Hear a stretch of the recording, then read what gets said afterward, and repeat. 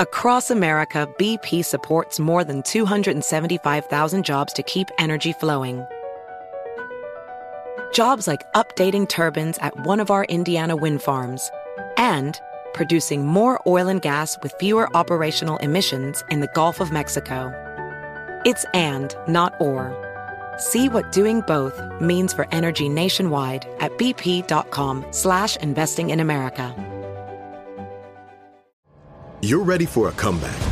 And with Purdue Global, you can do more than take classes. You can take charge of your story, of your career, of your life. Earn a degree you can be proud of and get an education employers respect. It's time, your time, not just to go back to school, but to come back and move forward with Purdue Global, Purdue's online university for working adults. Start your comeback at purdueglobal.edu. Tired of spills and stains on your sofa? Wash away your worries with Anabay. Anabay, the only sofa that's machine washable inside and out, where designer quality meets budget-friendly prices. That's right, sofas from only $639. Anabay brings you a no-risk experience with pet-friendly, stain-resistant, and changeable slipcovers made with performance fabric, cloud-like comfort with high-resilience foam, and hypoallergenic featherless down that needs no fluffing. Their steel frame ensures longevity, and you can rearrange the modular pieces anytime. And here's the cherry on top, up to 60% off site-wide. It's backed by a 30-day satisfaction guarantee, so if you're not absolutely in love, send it back for a full refund. No return shipping or restocking fees. Every penny back. Join the revolution of easy, clean, stylish living with up to 60% off at anabay.com. That's ANABEI.com. Offers are subject to change and certain restrictions may apply. Cable news is ripping us apart, dividing the nation, making it impossible to function as a society and to know what is true and what is false.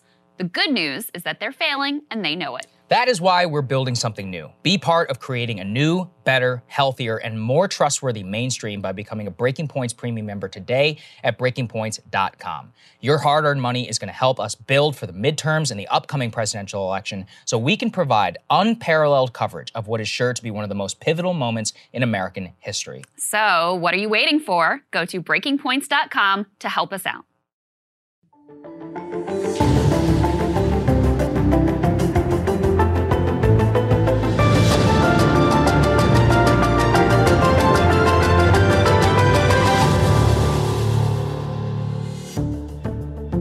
Good morning, everybody. Happy Thursday. We have an amazing show for everybody today. What do we have, Crystal? Indeed, we do. Lots of breaking news this morning to get to. Some new indications about just how the politics of Roe being overturned might play out. We've got some data for you there. Also, big primary results in Ohio. We have J.D. Vance winning the Republican Senate primary, Nina Turner losing her race against incumbent Shontel Brown. So we'll break all of that down for you. The Fed making some big moves, and actually the market very relieved at some of Jerome Powell's comments, sort of reining in and limiting his indications of what the Fed is going to do going forward. So we'll talk about that. New union-busting efforts from Starbucks' returned CEO, Howard Schultz. This is actually completely outrageous and probably illegal. They're going to lift wages and benefits, but only for the non-union Starbucks workers. Wow. So I can't believe it's real. Seriously, I mean, it really is probably illegal. So we'll see what the NLRB ultimately does with it. We also have Christian Smalls, of course, the president of the Amazon Labor Union, at the White House today, meeting with Kamala Harris and also with Labor Secretary Marty Walsh, and testifying on Capitol Hill in front of the Senate Budget Committee. I know he's going to be urging them to fully fund the NLRB. That's something that is, I mean, it's insane that this agency just doesn't even have the funds to do the basics of what it is supposed to be doing. Also, some new and revised takes on horse medicines. Some horse medicines are allowed, apparently. We're going to update you on all the latest in veterinarian care. So, important story to bring to you this morning. We're also happy to be joined by Kyle Kondik, who, of course, a great political analyst. He will break, and he's really been tracking the rightward shift in Ohio. So he'll get into all the numbers, which we're excited about as well. But we wanted to start with some early indications of how the politics of Roe versus Wade being overturned might ultimately play out. And Sagar, you found this. I thought this was very interesting. Go ahead and put this first piece up on the screen here. So Politico had a big report kind of diving into this. The headline for their article was Democrats are skeptical that SCOTUS will ultimately save them in November.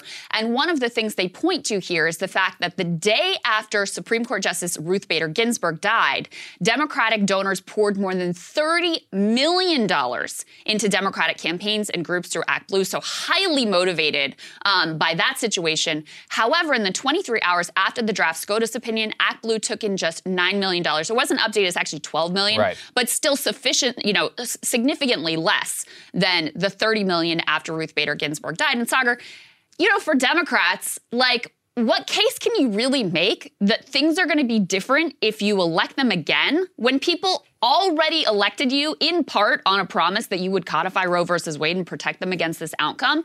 So it's like, return us to power because we promise this time we'll do the thing that we refuse to do right now and we didn't do last time. It's just not that much of a compelling case, to be honest with you. Oh, and things are really expensive and we're not doing anything about that. Well, there's that too. I mean, and that's the thing is I do think that, so my analysis at this point, which can always change and, to take a million caveats, whatever, and there's a long time between now and November, is the election's still going to be on the economy. 100%. It's still going to be on inflation. It's still going to be on the fact that there were some new economic numbers that came out that were in terms of how people feel about the economy from CNN. It was 70% feel terrible about the economy. And blame Biden specifically. Yes, and there's a lot of blame on the Biden administration. That's what this election is ultimately going to turn on. Now, at the margins, do I think this decision could make a difference? Yes. And I also think that, it creates a difficult rhetorical landscape for Republicans. So it creates more risks that you have Todd Aiken type moments and candidates that just say something that is completely sort of abhorrent and outrageous and end up, setting themselves on fire. But overall, do I think it totally upends the wisdom of this election and hands it to Democrats? No, I think it probably is ultimately going to be a relatively marginal impact that still has some benefits for Democrats, but overall doesn't really change the game. I think that's right. Also, I do want to say on the numbers, which is that, look, $12 million is still a lot of money. Sure. And what I'm interested also in is this. Right now, the story is, well, they've ruled it privately. Maybe, we don't know. It could change. Who is the leaker? Eventually, when's the decision coming out? You know what I mean? It's one of those things where, we report it as it is. We try to give everybody the facts, but it's still not definitive, and we're going to have months before this happens. I would describe it this way. They did confirm that it's an authentic draft. That's right. It's confirmed an authentic draft. However, it's not the actual final ruling. It doesn't actually change the law of the land currently as we speak, so it activates probably the most hardcore people. Imagine trying to explain this to a normal person. You're like, oh, there's a leaked person, and, there are 5 people, maybe votes. And you're like, wait, what? Do you mean, is it there or is it not there? What's the law? So that complication doesn't make it definitive. And so there still could be a possible backlash. But I would describe it this way. I think ours were cruising to an R+7 victory with a massive amount of previously unactivated or even Democrats coming in and voting with a referendum on COVID, on the economy, and, to a limited extent, political correctness. Now, this just has a lot of uncertainty. And this is reflected really in the Senate Republican talking points. Let's put this up there on the screen. Axios got their hands on this. So what are they talking about? Well, they are maximizing their message whenever it comes to the leaking. So what they say is this, and I find this very interesting too. If they have to discuss abortion, they say this specifically.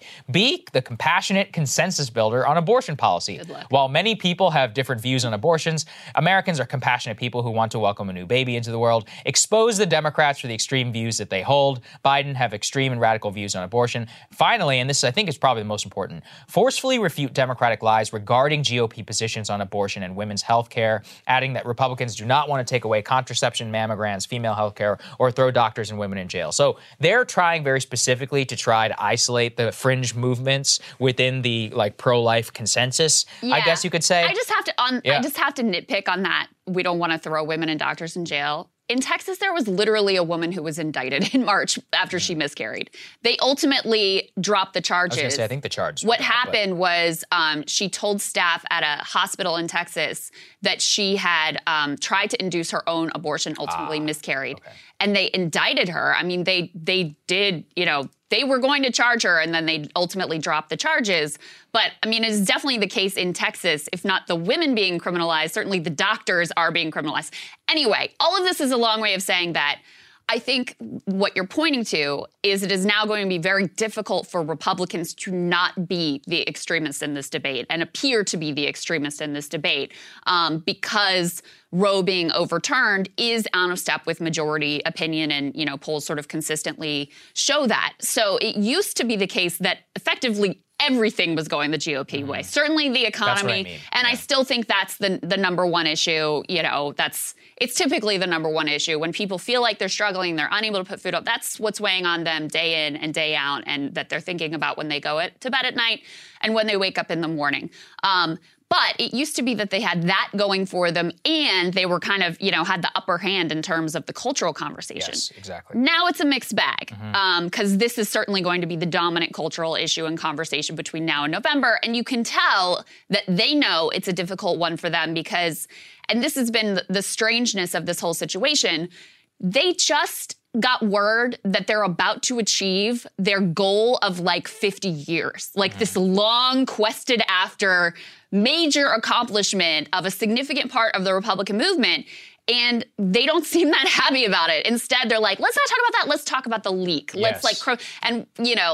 It's a literal insurrection, and it's actual terrorism, and it's actual violence. That is a tell that they don't think this conversation about the actual substance of what is happening here is beneficial for them politically. They would rather not talk about that and fixate on, maybe some woke kid leaked this and we're mad about it. Yeah, and we saw that reflected by Jenna Ellis. You guys might remember her. She was part of the Giuliani, what were they called exactly? The really Class A team that was in charge of the Stop the Steal movement under the Trump campaign. Was she appeared at the Four Seasons landscaping press conference? That was a real high She was certainly involved in some of the most embarrassing and ridiculous moments of the final days of the Trump administration. And she appeared on Newsmax with exactly this line. Let's take a listen. All about Democrats just want America the way they want it, and they don't care who they have to hurt and punish in the way. And so what nobody's saying about this isn't just an act of civil disobedience. This is an actual insurrection. We want to talk about January 6th. That's completely different. This is something that is actually trying on purpose to undermine the rule of law. This is a literal insurrection. I saw insinuations that whoever this person is should be jailed by the FBI. Look, I mean, the Chief Justice has ordered the Marshal of the Supreme Court. By the way, that is a real person. For those of you who know the meme about the Marshal of the Supreme Court, and this goes back to Luis Mensch back in 2017. Is this what MTG meant by martial law? That's right. I forgot. MARSHALL. Right. So there's a Marshal of the Supreme Court. They have been ordered to have an investigation, but by all accounts, beyond getting fired, it doesn't appear to be a federal crime in terms of what has happened here. That's also quite odd. Was illegal. It was just this is their norms, and so suddenly there's oh my God, breaking the norms. It's a literal insurrection. I think breaking the norms is bad. We disagreed on that, but listen, it's not a crime. I mean, when we were talking about crimes and using this type of rhetoric, then I just think it's a little bit ridiculous. And by the way, you and I were also against a lot of the most maximalist, ridiculous rhetoric whenever it came to January 6th. We're like, yeah, it's a crime in order to just, go inside the Capitol. You could be prosecuted for that. But trying to throw terrorism and all that stuff on some of these people was completely ridiculous. Anyway, the whole point is that rhetorical escalation on the part of the Republicans talking about the leak probably not going to work. And it really just opened the question here around what do Americans actually think about Roe versus Wade specifically? So obviously it just happened in terms of this news, but we have a snapshot view into YouGov America and their latest poll. Let's put this up there on the screen. What's very interesting is that there actually was a high perception, including shared by us, that Roe versus Wade was likely to be overturned. However, that increased even more so after the SCOTUS draft leak. Now, in terms of what Americans think about this, here's what they said. Overall, 70% of Americans said there was a 50-50 chance that the ruling would be overturned. Most Americans said, whenever it came to the overturning themselves, that they do not want the Supreme Court to overturn its Roe versus Wade decision. So this is U.S. adult citizens overall, not by party. 32%, yes, we would like to see it. 23%, not sure. 45%, no, I would not like to see it. Now, amongst Democrats, in terms of who would like to see it overturned, it's 22%, 28% amongst independents, 57% amongst Republicans. In terms of people who don't want to see it overturned, it's 64% Democrat, 47% independent, 24% Republican. So what I always point to is with the Democrat and the Republican number, that's obviously going to be skewed. But the winner in American politics is always who is more directionally aligned with the independents. And in this case, I mean, there's no question about it. The independent number almost exactly matches the overall U.S. adult figure and is more than double of the Republicans who don't want to see Roe versus Wade overturned. So I would just say that it's very clear here that this is an area where the independents will be more aligned with the Democratic Party messaging. However, the question in politics is also salience. On the day of the election, what do you care about most? Now, look, you can say maybe it's material politics. I don't know about that. I honestly, looking back at the 2020 election, what are some of the top reasons that people voted for Trump? Yeah, some people said the economy. But if you really dig down into it, a lot of it was cultural messaging, Crystal. And I think a lot of Republicans, people on the right, I realized that very quickly after the election results. I was like, oh, a lot of this doesn't really have to do with macro conditions at all. It has a lot to do with more like a referendum on political correctness and culture. Well, that can flip around on you if you appear to be the one who is more culturally extreme on the day of the election. How will that play out in November? I don't know. But by that time, Roe is probably not going to be law of the land, Crystal. We will have, Alabama laws and Georgia laws possibly. It'll be more real. With outright bans. So not just, 6 weeks or even exceptions in the case of the life of the mother. There are probably some southern states out there which will have straight up bans which will dominate the news cycle at that time. Or maybe they'll have a state legislature, that is meeting to do something like that. You just have to try and imagine what's a news cycle going to look like on November 2022. And with this, it just injects uncertainty into the system. Well, because all you need, and we've seen this here to some extent, but we've also seen it around the world, is some situation where, a horrific, unjust situation, a 15-year-old forced to bear her rapist baby who's her stepdad. I mean, something that you see this stuff in like the Middle East or even in Poland, there was an outrage over, women who died unnecessarily because of extraordinarily restrictive abortion laws. So, there's going to be a lot of potential dangers for Republicans going forward, both in terms of what they say about this and just in terms of what people realize reality looks like when you no longer have the protections of Roe versus Wade. So I think that is well said. Look, again, ultimately, do I think this is going to be the number one issue in the election? No. But, in midterms also, unlike presidential elections, it really matters who's animated. And that has been the other thing Democrats have really suffered from is their base is not animated at all. And why should they be? Because they elected these people to do some things and they've done nothing. So of course they're like, why am I going to bother to show up for you again? This could animate some of the Democratic base. It could sway some independents, again, I think on the margins. And as you point out, I think that's a good point, very much depending on if there is some particular outrageous event that really galvanizes public opinion against this decision, then, that does create kind of a wild card situation. So, it makes the landscape a lot more chaotic, a lot less certain than it was before. The overall dynamics and trends are still probably in the Republicans' favor, but maybe instead of a complete historic blowout where they end up with the largest majorities that they've had in decades and decades, maybe instead it's like we kind of eke out a win in the House, we kind of eke out wins in the Senate, and it's not quite as definitive. I put it this way. You went from an almost guaranteed R plus 50 victory to possibly R plus 25 in the House specifically in terms of the majority. And in the Senate, maybe it costs you 1 seat, maybe 2. Again, you have no idea yet how this is going to play out. So we'll see. Let's go ahead and move on then to the next part of this, which is how Washington specifically is reacting. So President Biden was actually asked if he was going to ask for the end of the filibuster in order for the Senate to vote to try and codify Roe versus Wade. Here's what he had to say. Mr. President, do away with the filibuster to codify Roe?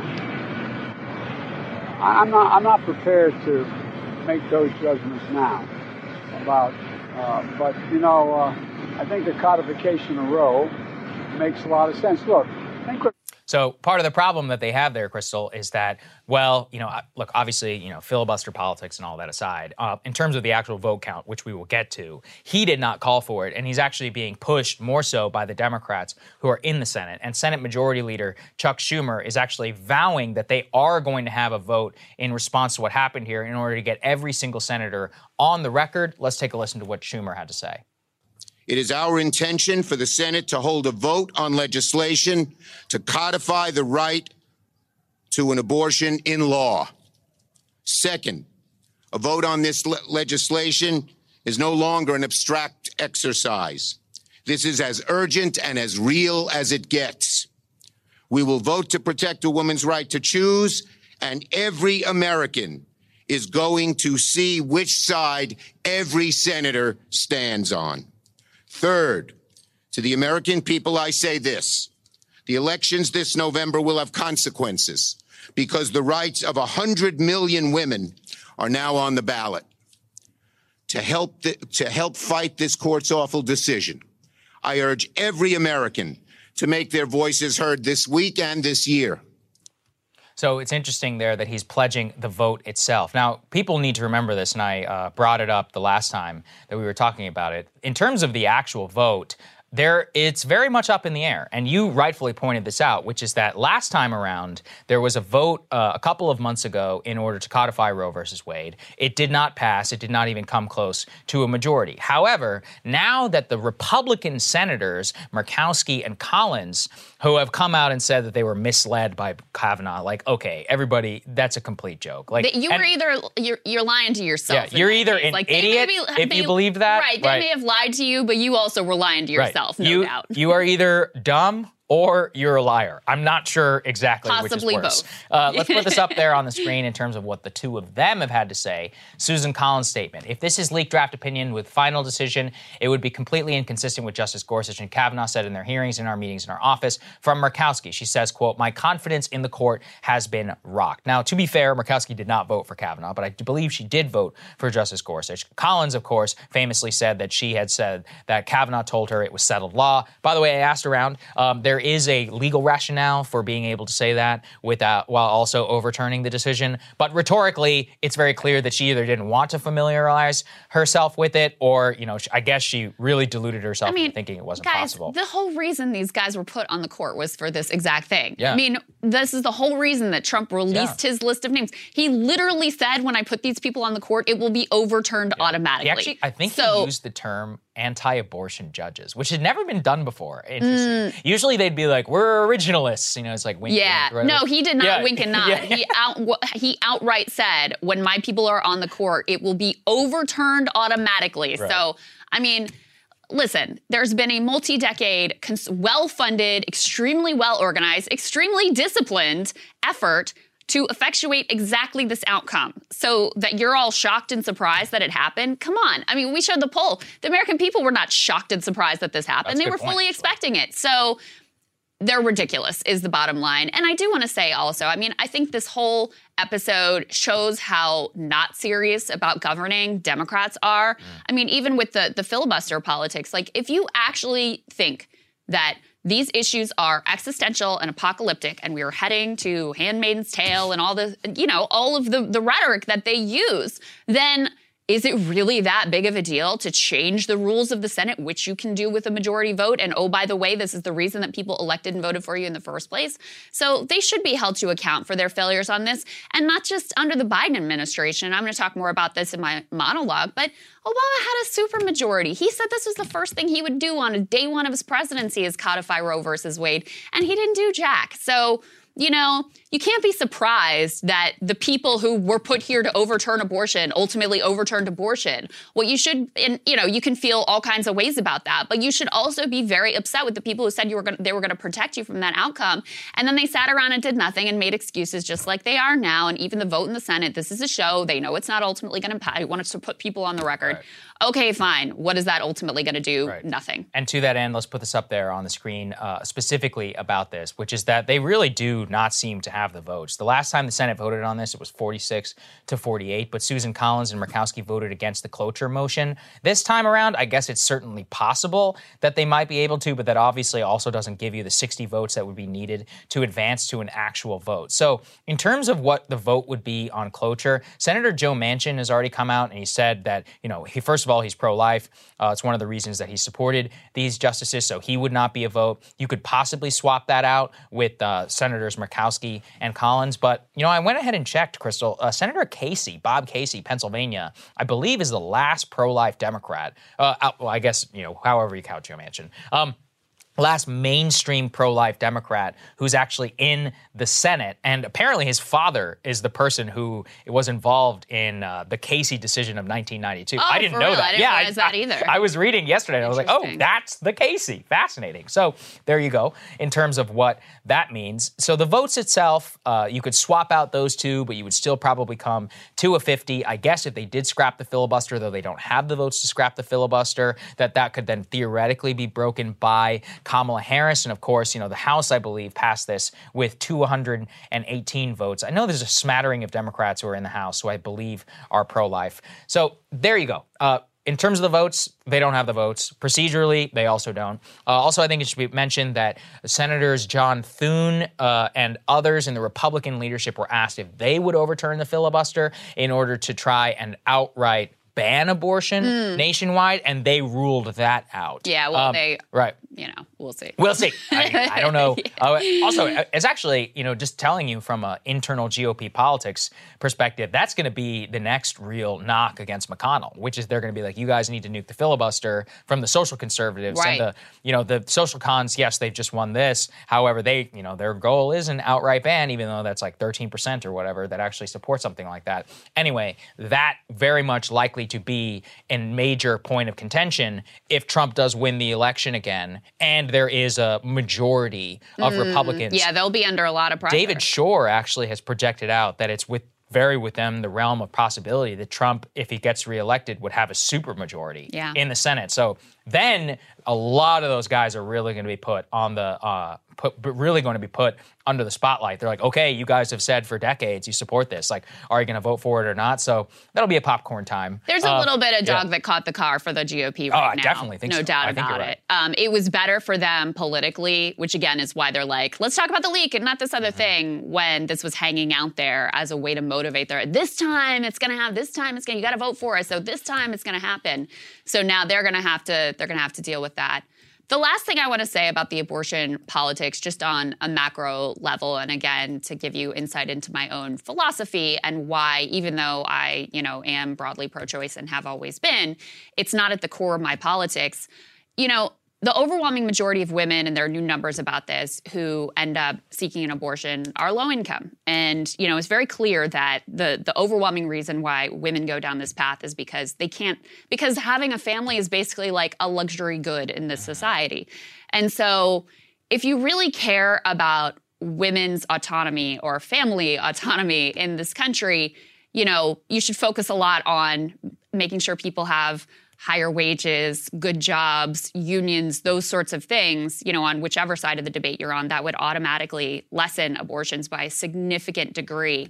And so it was very interesting to me, and I put out this tweet that was like pointing out the class dynamics of this, basically saying like, look, if you're a wealthy woman, you've always been able to get whatever care, whatever doctors, whatever you ultimately want. This is really about the autonomy of poor and working class women. It was interesting to me the number of women who rushed in to assure me that this was not a class issue, that class had nothing to do with it, that it would equally hurt all women, because that's a way of sort of shifting the debate away from these other material conditions that create this situation that, you know, women feel like they have no other choice ultimately. So anyway, just something I've been thinking about in terms of the surrounding material conditions and how much that matters in terms of, it's kind of this like market-based personal responsibility neoliberal type solution of like, we're not going to make it so you can actually have a family and afford to support a family, but I guess we'll give you this out. So we're going to really commit ourselves to that. That is fascinating. I can't believe that anybody would even object to that. That's just like objectively, I know. I was a little bit shocked by it too. Just take a look at the people. Just look at the numbers. It's public record. You can go and see exactly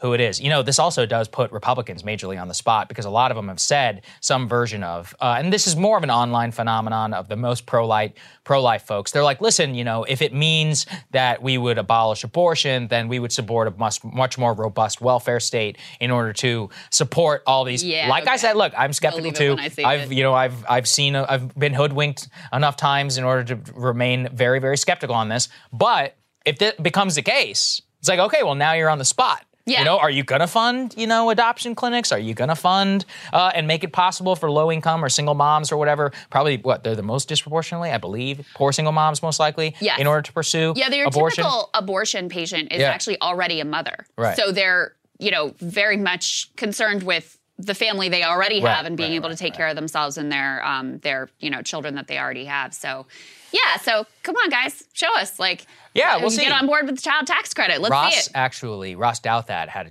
I think he had a column like years ago, maybe like a decade ago. Somebody can go and fact check me on this, where he wrote, he's like, look, I'm pro-life. I'm absolutely for the overturning of Roe versus Wade. He said, but I don't believe the Republican Party is ready yet for the robust welfare state that it would require and actually get rid of abortion in this country. So as usual, I think people, if they want an honest, you know, conservative perspective, they should go and listen to Ross specifically on this issue, because I think he, and a probably growing number, but still very nascent and small people, are going to be pushing that if that were to become the case. And it's a very good chance of saying, okay, show us where your money is. Like, show us, do you really believe this? Because if you do, you're going to have to support all of these sorts of policies. I remain incredibly skeptical. Yeah, because the reward in the GOP, and perhaps this is a good segue to our next segment, the reward in the GOP is not for being unorthodox on economics and, you know, supporting a robust support system for families and allowing people to have kids not as just a luxury good or get married not just as a luxury good.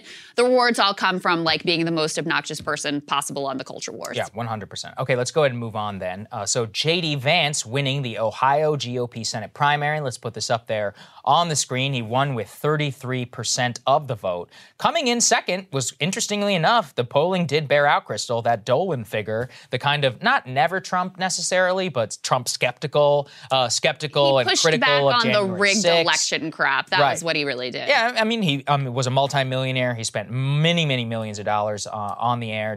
Josh Mandel, the most cringe character in the history of American politics, suffered a third-place defeat. I think all of America can unite on itself and saying that this clown who spent $30 million and put on a fake Southern accent losing is an unambiguously good thing. However, there's an interesting, really, test case here as to what this means. Now, Vance obviously is the, you know, favorite in order to win this election. Tim Ryan, you know, I hope he can meditate his way to the top.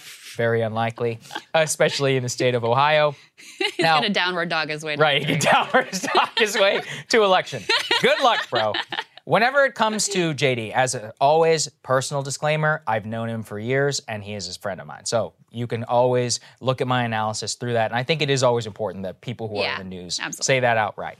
However, I think it's very interesting here. Now, JD, I think, unambiguously ran a very Trump-ish style campaign. And I'm not talking about that economically. Now, I know JD. I've interviewed him several times on economics. He is about as close to me as any member of the sitting Senate would possibly be. That being said, his campaign was not really about economics. No. His campaign was about immigration, and it was about the culture war. Immigration was the number one issue on this. And on the culture war specifically, he positioned himself as probably one of the most Trumpist-style candidates who was there. And I do want to say I do think that is authentically kind of where he is right now, because some skepticism around whether he's playing or acting. I can tell you through my personal interaction with him, I do believe that this is authentic. Now, that being said, it translates to how is JD going to be whenever it comes to Congress. And for that, it's interesting to look at the people who spent all this money against him, Crystal. We talked about how the Club for Growth came and attacked JD Vance, spending millions of dollars in order to try and destroy him. Now, it's fascinating that they were willing to do so because if you look at JD and Josh Mandel and Mike Gibbons and the others, none of them really differ on the cultural front. So clearly this was about economics, or at the very least, it was about fiscal policy. They saw JD very much, as a character who kind of is against the economic orthodoxy of the Republican Party, and they were willing to spend many, many, many millions of dollars to try and hit him. That could be an indication of how JD is going to govern. I can tell you, I have no idea. The incentives in Congress are not to where I would like to see JD govern as a senator. Yeah. I was telling you before we went on the air, Senator Hawley, like a week ago, said, well, maybe we'll raise corporate taxes. Not we will, like maybe. The freak out here in Washington and amongst his GOP colleagues in the behind the scenes level was in a way that you can barely comprehend. So the stars are not aligned in order to vote in the economically populist direction. Yeah. Right? The incentives in the GOP, and you can see this, MTG and Matt Gaetz flew down to Ohio in order to campaign for JD for a reason, and a lot of MAGA people because they believe he's there with them on culture. Marjorie Taylor Greene doesn't give a goddamn about industrial policy, okay? Let's all be very honest about what's going on here. So, the incentives in the party, and the reason Trump, frankly, even endorsed him in the first place, I don't think has anything to do with economics. I think it has to do with the fact that Trump likes that he's famous and he likes that he's smarter than Josh Mandel. And, JD is willing to basically supplicate himself to Trump and say, I'm sorry that I, didn't vote, or I said I wouldn't vote for you in 2016. He's like, he made a mistake, but he's owned up to it. So the real question to me is, how does this all work in practice? And honestly, I don't know. He's going to have a tough time. I don't think there's any question about it. Like the amount of institutional money which is allied against this perspective here makes it so that it's very, very convenient. I mean, you can look no further than Holly. It's much easier to be the January 6th warrior than it is to be the guy pushing the antitrust bills. Now, can you use one in order to give yourself cover on the other? I don't know. I honestly have no idea how that's going to play out. Yeah. We'll do our best. I'm going to do my best to try and stay objective here. Yeah, I think it's correct to be highly skeptical that there will be much break from GOP orthodoxy on economic issues because, look, Hawley is the perfect example here. Shortly before January 6th and the fist pumping and going all in on that nonsense, he was working with Bernie on a new round of checks. $2,000 stimulus checks.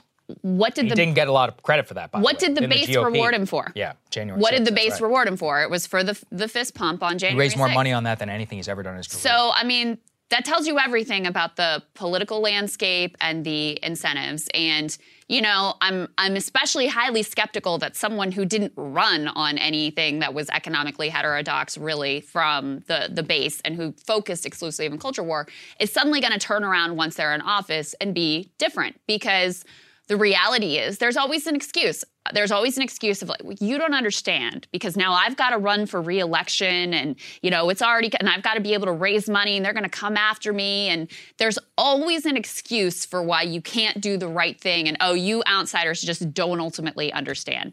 Now, the interesting thing to me also was the way that the media portrayed Vance, Mandel, and Dolan. And actually, I was just looking at the results. On election night, Dolan was ahead of Mandel. Now it looks like Mandel may have just eked out ahead of him for second place. I do want to give him his due. All right.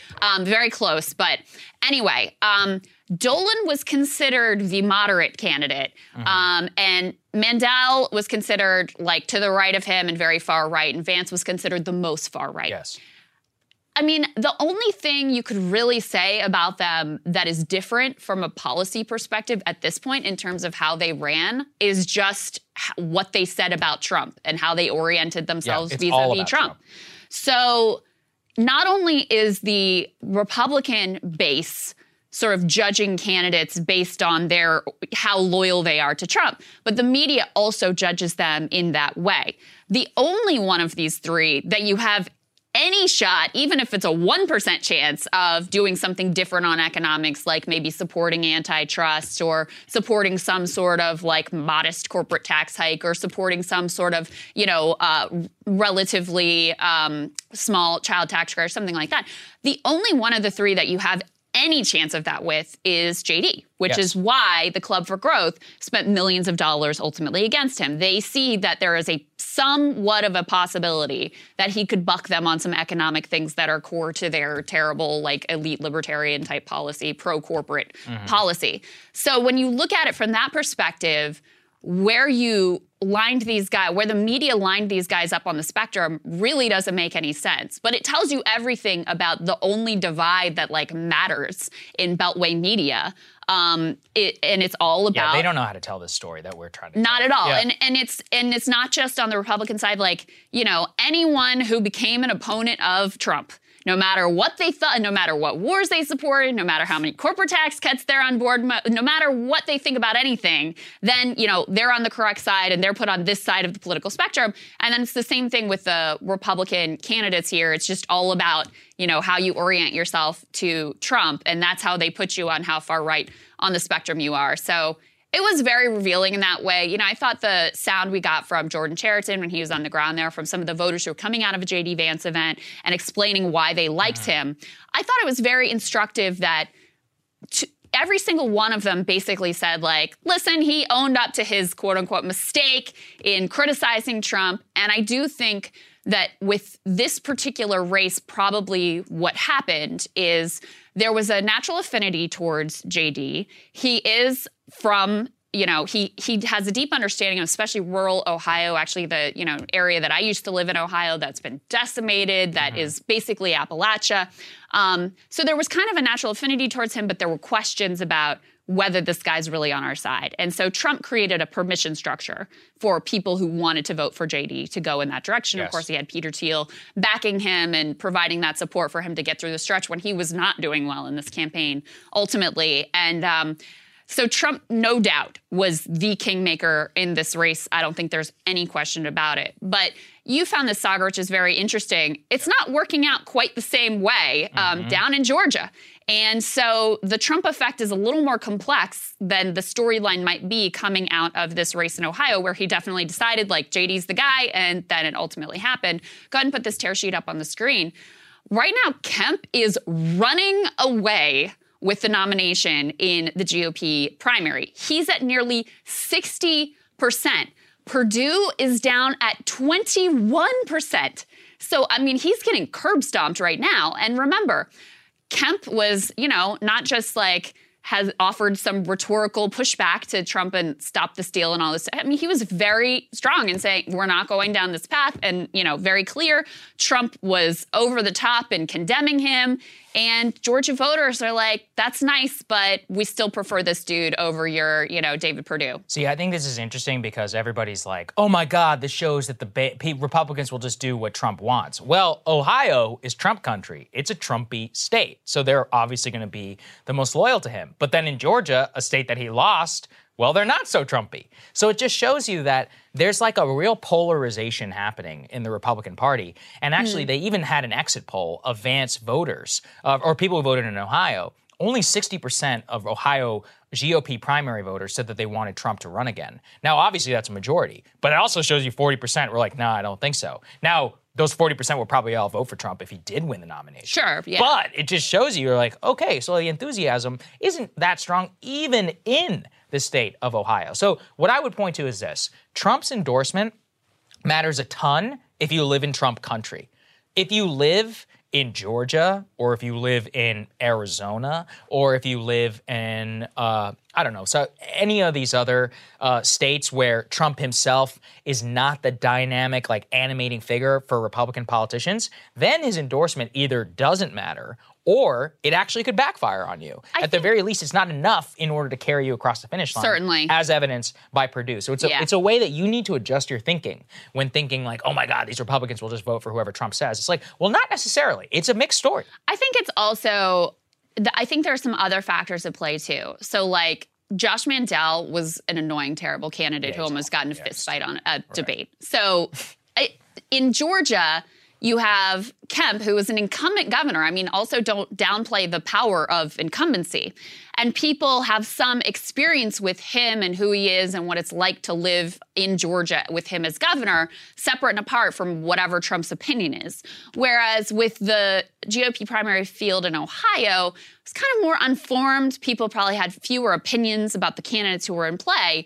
So in that kind of a wide open arena where you have no incumbent and where people maybe don't have like fully formed, really strongly held views about the different candidates, and it's Trump country, then you throw Trump into the mix, and yeah, it's going to be an extraordinarily powerful endorsement, especially when you backed up with, Tucker was also very influential in keeping JD on the air and really sort of pumping him up in terms of the GOP base. In Georgia, you've got an incumbent who apparently is still popular among the Republican base. They like, I couldn't tell you the specifics of what he's done that people like, but apparently people like more or less what he's done as governor, at least on the Republican side. And so they were able to make an independent judgment, separate and apart from whatever it was that Trump wanted them to do. And, in fact, as this race has gone on, Kemp has opened up more of a lead. So now it looks like it won't even go to a runoff, very likely. So, it's fascinating. And I think the bottom line is that the Trump effect is a little more complex than probably the media would ultimately have you believe coming out of the J.D. Vance story. Absolutely. All right. So the other Ohio primary that we were watching was Nina Turner's rematch against Shontel Brown in a redrawn district. Ultimately, Nina not only came up short, but by a significant margin. Let's go ahead and put this tear sheet up on the screen. Shontel Brown wins 11th District Democratic rematch with former Ohio Senator Nina Turner. The margin was about 66% to 33%. So again, this did not end up being close in the end. Let's go ahead and put this next piece up on the screen, which helps explain a little bit of why it ended up being so lopsided this time, when last time Nina only came up short by maybe 5 points.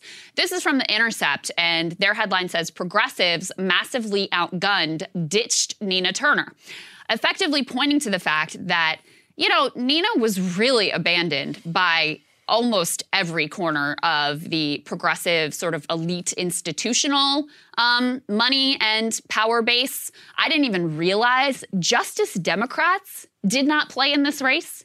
They did not endorse Nina Turner. And their, excuse was like, oh, we just didn't have enough money. They said Nina's a giant in the progressive movement. We're proud to have gone all in for her campaign last year. But the reality is our organization has to be strategic about our priorities. So we're getting massively outgunned by Republican donors funneling millions to super PACs like AIPAC and DMFI against our existing candidates. So they stayed out entirely. Of course, you guys know the Congressional Progressive Caucus endorsed Shontel Brown, so they endorsed against Nina. There was a report from Pocan, who's one of the co-chairs of the caucus, that not a single progressive dissented from that vote. There was a report after the fact that maybe that wasn't true, and perhaps Cori Bush did dissent, but in any way, it was overwhelming vote within the Congressional Progressive Caucus for Shontel Brown, the corporate-backed candidate. The only one of the squad that ended up endorsing Nina this time was AOC, who came in literally 12 hours before voting started. Bernie did come in and endorse her. Of course, Nina had been his campaign co-chair. It would be completely outrageous if he didn't ultimately. But so you had this dynamic where not only did these sort of progressive money and elite elected infrastructure completely abandon her, but frankly, the progressive base did as well. She didn't raise nearly as much money as the first time around. And I think it's because there's this just deep anti-electoral nihilism that has set in among a lot of the left, which is the greatest gift you could possibly give to people like Nancy Pelosi and Jim Clyburn. Then on the other side, the, establishment forces, they were all in for Shontel Brown. So you had PAC money by the millions flooding in. Nina was outgunned 10-1 in terms of the airwaves. You had Jim Clyburn and Hakeem Jeffries and all of these establishment figures. Hillary Clinton endorsed, Joe Biden endorsed, and many figures actually coming into the district to campaign for her. And so, they wanted to make damn sure that not only did Nina lose, but frankly, that she would get embarrassed in this race. And I think that's ultimately, how things shook out. It's very instructive. I wouldn't be surprised if in the final weeks of this campaign, the polls really moved towards Shontel Brown just because of how much Nina was ultimately outspent on the airwaves from this massive flood of institutional support. And Jordan Chariton was there, covering the race for us and for Status Quo, and he had an interview with Nina after the fact that was rather noteworthy. Nina kind of taking some of the gloves off about how she felt about all of this. Let's take a listen to that. Who are the Pinos, and did the squad and the broader progressive movement let you down? I don't want to get into the squad, okay? Some of those women are my friends. Some people were threatened. Were threatened. By who? And, I don't want to get into the threats, but they were threatened. So, look, I want to lead them to the side. I will say that the Congressional Progressive Caucus was wrong. They were wrong. And I was really glad to see Congresswoman Jayapal in the Punch Bowl article kind of allude to they need to change the way that they do this. That came from the pressure of the movement itself. Let me ask you, would you consider running as an independent rather than in the Democratic primary if you ran? I would consider that. Absolutely, I would. All options are on the table. So she alluded in her concession speech to maybe she's looking at 2024. So we'll see what ultimately comes of that. And listen, same caveat you gave her, JD. Yeah. I love Nina dearly. She's a personal friend, longtime personal friend. So just put that all out there. But, she doesn't want to speak too ill of the squad. But I'll just say, these are people, some of whom are supposed to be her personal friend. And I don't care if they threaten you, honestly. They need to understand these people are not their friends. They are not their allies. They hate you. They will always hate you. They will do everything they can to stab you in the back and screw you over.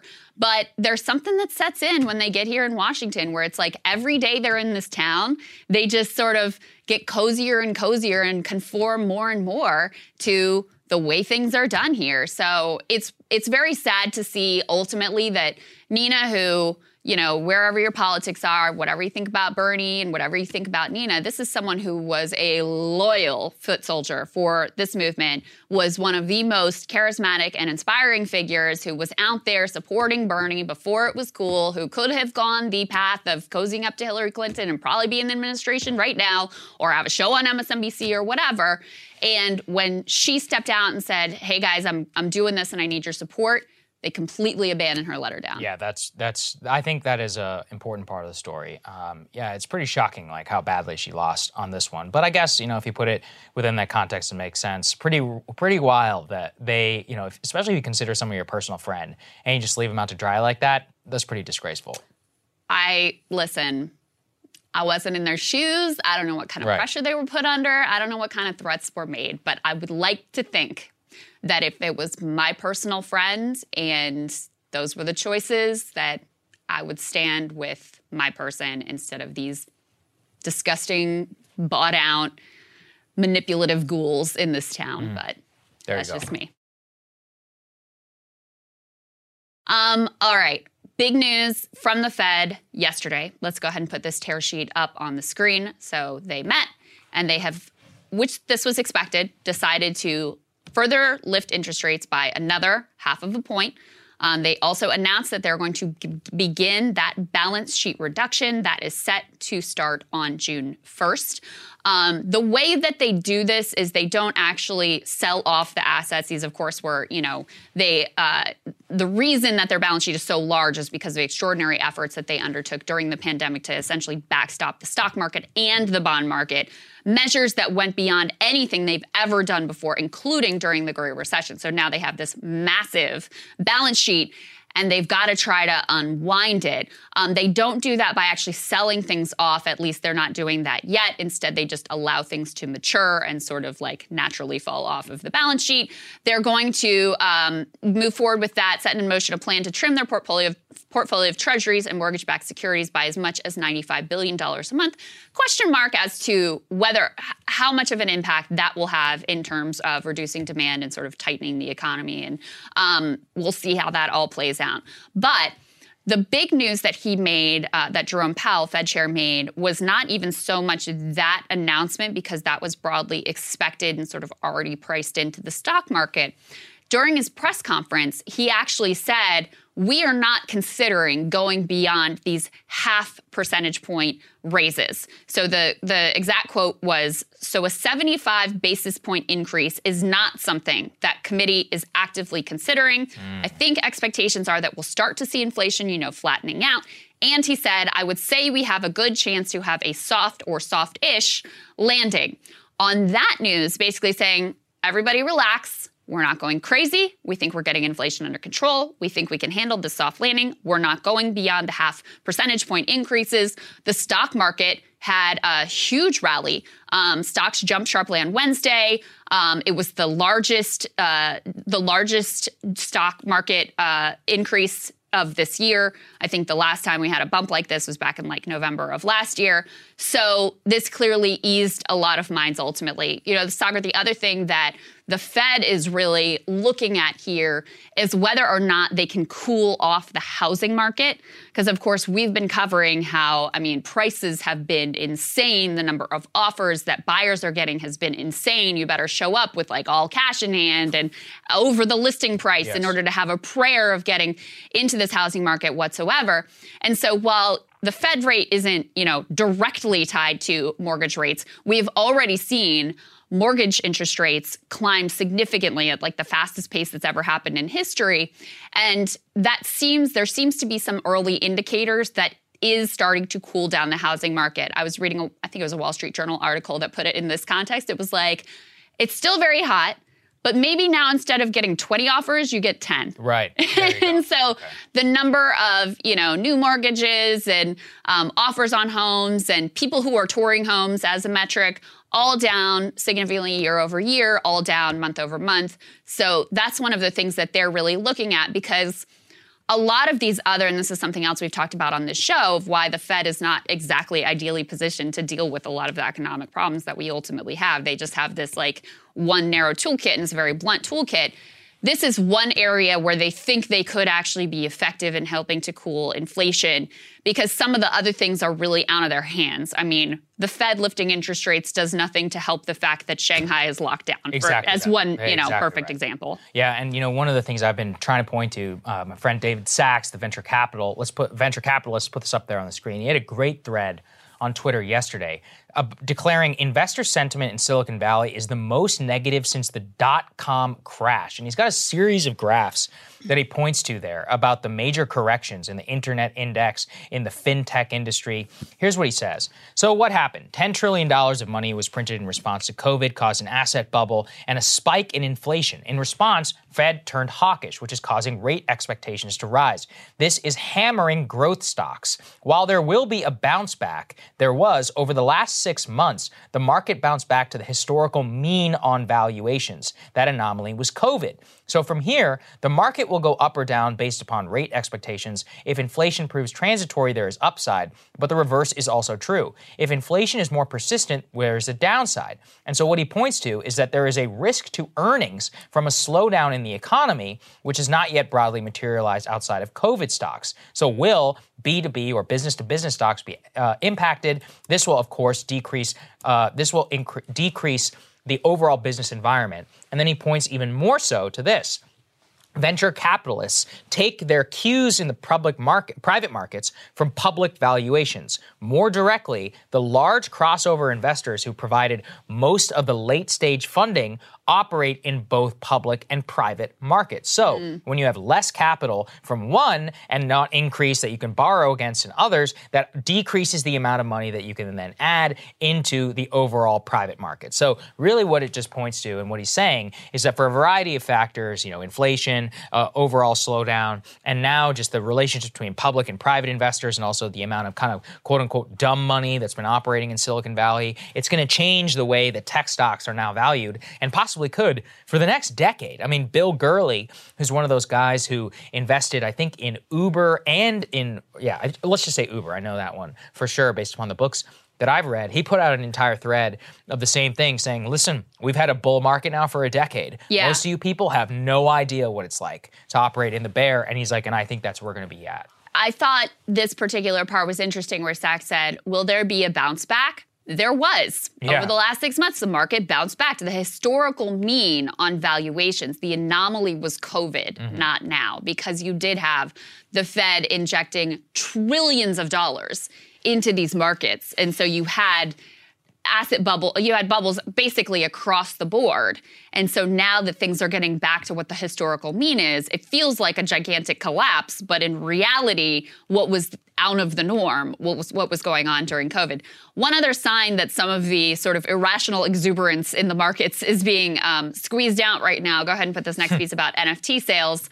NFT sales are flatlining. Is this the beginning of the end of NFTs? This is from the Wall Street Journal.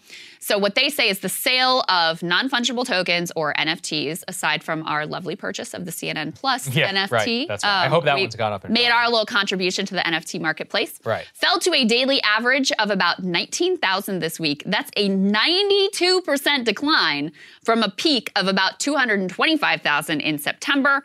The number of active wallets in the NFT market fell 88% to about 14,000 last week from a high of 119,000 just back in November. They say rising interest rates have crushed risky bets across the financial markets, and NFTs are among the most speculative. Wow. So the bleeding edge of sort of the market pullback and some of these reassessments and, reality of the Fed drastically changing their policy here, hitting the NFT, mostly scam market pretty hard. Not a surprise. I feel bad for anybody who's got a majority of their net worth that were tied up in these things, but get out while you can, guys. That's all I got to say. I guess what the game looks like over there. Yeah. So good luck to anybody who's involved. Okay, there's a pretty remarkable news story coming out regarding Starbucks union busting from our friend Howard Schultz, the once and current CEO brought back into the company expressly, apparently, for the purpose of trying to stamp out this nascent and rapidly growing union movement. Let's go ahead and put this tear sheet up on the screen. So Starbucks says employees getting new benefits, but not at stores that are unionizing. This is wild, yeah. A month after his return to Starbucks as interim CEO, Howard Schultz has announced new benefits, including expanded training, improved sick leave, credit card tipping for some 240,000 Starbucks employees at more than 8,800 stores across the country, but not for those who are unionizing. Here's his excuse. We do not have the same freedom to make these improvements at locations that have a union or where union organizing is underway. He claims that, and this is true, you have to once you have a union, you have to negotiate with them. But he's pretending like, we can't even offer it. Of course you can. Of course you can. Yeah, maybe they'll accept it. Total gaslighting. Now, if the union says, no, we don't want your improved wages and benefits, then that's another matter. But do you really think they're going to say that? Ridiculous. Workers United, which is the union behind the massive Starbucks union wave, called Schultz's assertion dead wrong. And they also filed unfair labor practice charges with the NLRB.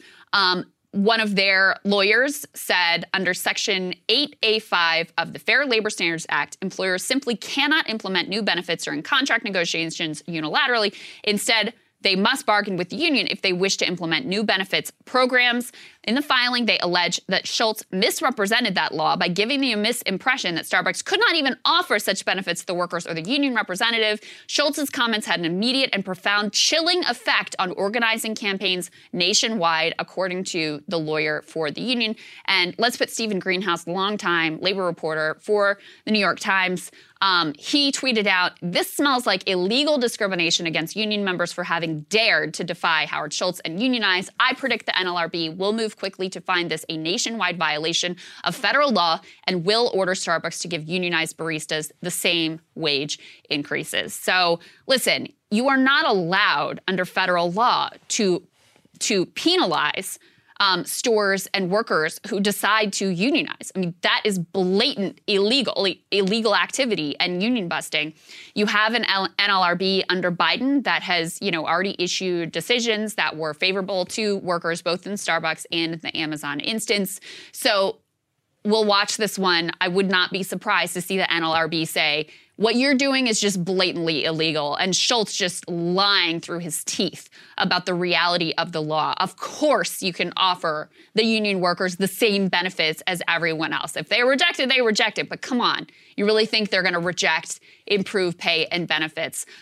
This is total and complete bullshit and really a new low in terms of the lengths that they're willing to go to stamp out what has been a wildly successful movement. Yeah, it's completely nuts. I mean, when you read what he's saying, he's like, yeah, we'll just give it to everybody else. It's actually very much in the vein of what Amazon is doing. So I've been watching a show on Hulu recently. The only downside is you have to watch those stupid ads. I am bombarded, Crystal, with Amazon ads. Constant. By the way, they're not targeting well, clearly. But, I'm watching this thing. It's like, at Amazon, we give you $18 an hour, healthcare, 20 months of maternity leave. And I was watching this and I was like, wow, this is really interesting, because you can see that the public push on the propaganda from their end is like, we'll take care of you, but you better not join a union. We'll take care of you, you better do exactly as we say. So this very much is in a direct response to that. I mean, I guess in one way you can say, look, it's not a terrible thing in order for them to offer higher wages in response to this historic union campaign, but trying to do it in this split the difference way, tried and true union busting tactic of old. It's blatant retaliation. And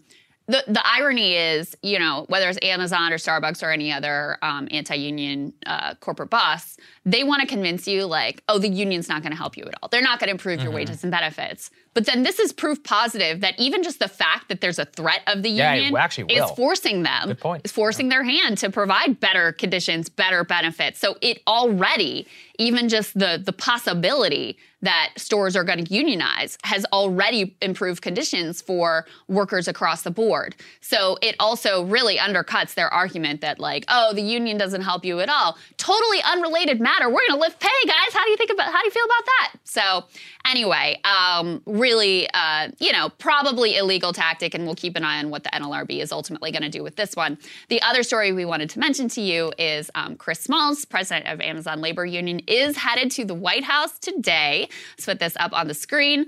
He is going to meet with Kamala Harris and Secretary of Labor Marty Walsh. They're going to meet today, Thursday, in person with labor organizers, including Chris Smalls and other attendees from Starbucks, REI, and more. So this is something that Bernie Sanders has been pushing for, at least to have a White House meeting. I think it's kind of lame that Biden won't be there personally. Yeah, Kamala? Why would, whatever. Yeah. Most pro-union president in history can't take a little time out of his day to, go and meet with the most inspiring new labor movement leaders in the country.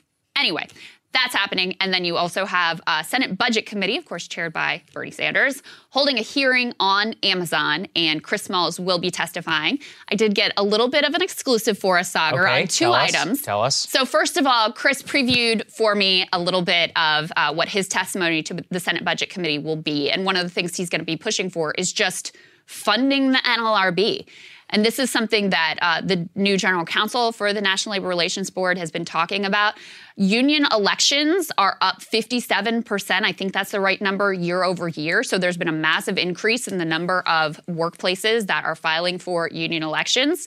And yet their funding every year continues to go down. And I think it's important to juxtapose this with the fact that, they billions out the door casually all day, every week for new, military weapons. But when it comes to, they're not asking for anything special here, just literally the amount of money and staff and resources to do the basics of their job. And that seems to be too much to ask. So I know that's one thing he's going to be talking about to the Senate Budget Committee today. So we'll look forward to that. And then the other little exclusive I got for us is what the drip is going to be. Okay. What the fit is for today at the White House. He said he told them, I'm coming as is. I'm not putting on a suit for you at the White House or well, it's not the president, so I don't care. Or at the Senate Budget Committee. I knew you'd have an issue with this. I personally love it. I love that he just embraces this is who I am, and if you don't want me there, no problem. I don't need to come.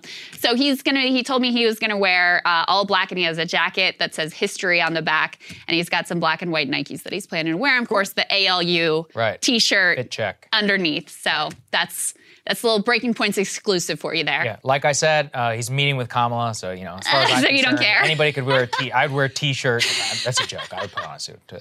But anyway, I don't find it as disrespectful whenever it's the vice president and not the president. Listen, I personally love the energy of listen, This is how I'm it's coming. fair that at least he said, if you don't want me to come then I'm not, that's fine. That's fine. I respect that, actually. Yeah. So I think that's okay. Yeah, so there you go. All right, so we have a hilarious one. I went deep on this for the benefit of everyone. So we, of course, remember the horse medicine, horse dewormer phase of the ivermectin discussion. Feels like a lifetime ago, but I think it was literally like 3 months ago. Anyway, so obviously that was attacked by the media. Ivermectin was censored from the internet. Obviously, the efficacy of that remains up in the air. You can go into the research. The latest studies seem to indicate it doesn't do anything. Look, I saw some pushback on that. By the way, I don't care anymore, okay? Just, do whatever you want. At this point, COVID's mostly a cold, so you can deal with it. Now, from this point forward, though, it has set a standard, of course, by both Twitter and in general by the media. We should be critically covering drugs that people are taking experimentally, and we should be labeling them horse medicine if, in fact, you are experimenting with those drugs. Now, in the wake of the Roe versus Wade case, we have a hilarious demonstration which was both allowed on Twitter and has yet to receive any of the fact-check freak-out coverage that we saw with the ivermectin debate. Let's put this up there on the screen. Okay, so Motherboard, a distributor, part of Vice News, put out this piece post-Roe versus Wade. Misoprostol, which is relatively easy to acquire from veterinary sources, since in addition to medically inducing abortions, is also used to treat ulcers in horses. And Crystal, Vice is sharing there a anarchist collective advisory that you can make your own do-it-yourself abortion pill by specifically acquiring horse medicine. And as we said, they specifically referred to ivermectin at that time during the Rogan scandal, saying Rogan has recovered from COVID-19 and used his first show back to spread misinformation about the horse deworming drug that he took. Now, Motherboard, whenever it was confronted with this side-by-side comparison, they had this to say, quote, "You may be reminded of ivermectin, which is used to control parasites in horses. It became a favored but ineffective COVID treatment among conspiracy theorists. The main difference here in our reporting is that misoprostol does something other than giving you the shits." So that is there. But that's kind of fair, right? Like the thing that they're talking about it for is actually proven to have the impact that they're saying it has. I guess. I mean, I just think in general, at the time, what was being put out, by the way, ivermectin, as I understand it, doesn't have any of the negative side effects. It's been put out and used by billions of people, I believe, specifically in the developing world. Yeah, but not the horse version, which is a much larger quantity. Okay. And more, right. I'm not a doctor. I know. All right. I did have a little bit of a different take on this, though, because... Okay. Oh, sorry, go ahead. Well, I was just going to say, I read the article that this was about, and I think the point of the article was more like, it wasn't like, go out and make your DIY anti-abortion pills, or abortion pills, guys. It was like kind of a warning of these are the type of lengthened measures that women in a post-Roe world are likely to go to. And, I mean... Judging by history, that's probably just the case. It's sort of like true. This is sort of like the modern version of the back alley abortion and the coat hanger. So I saw it in a different light than you did. I definitely agree with you that that's what the article is about, but the headline specifically is sharing instructions to make DIY abortion pills. So it says anarchist collective shares instructions to make DIY abortion.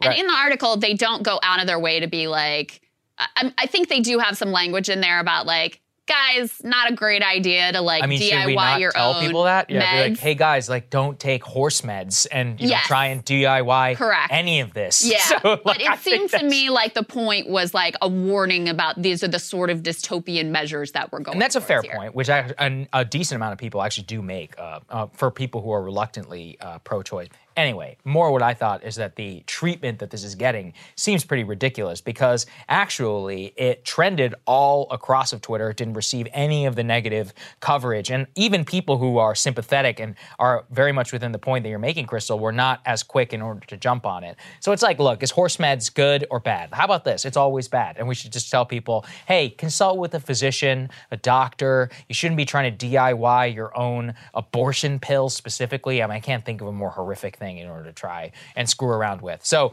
look, your point well taken within the article itself, but I do think that the treatment of the two stories does tell us quite a bit about, like, which horse drugs are apparently allowed and good for discussion on the internet, and then which, not even a horse drug, really, but, castigated as a horse drug at the time, which are completely off limits.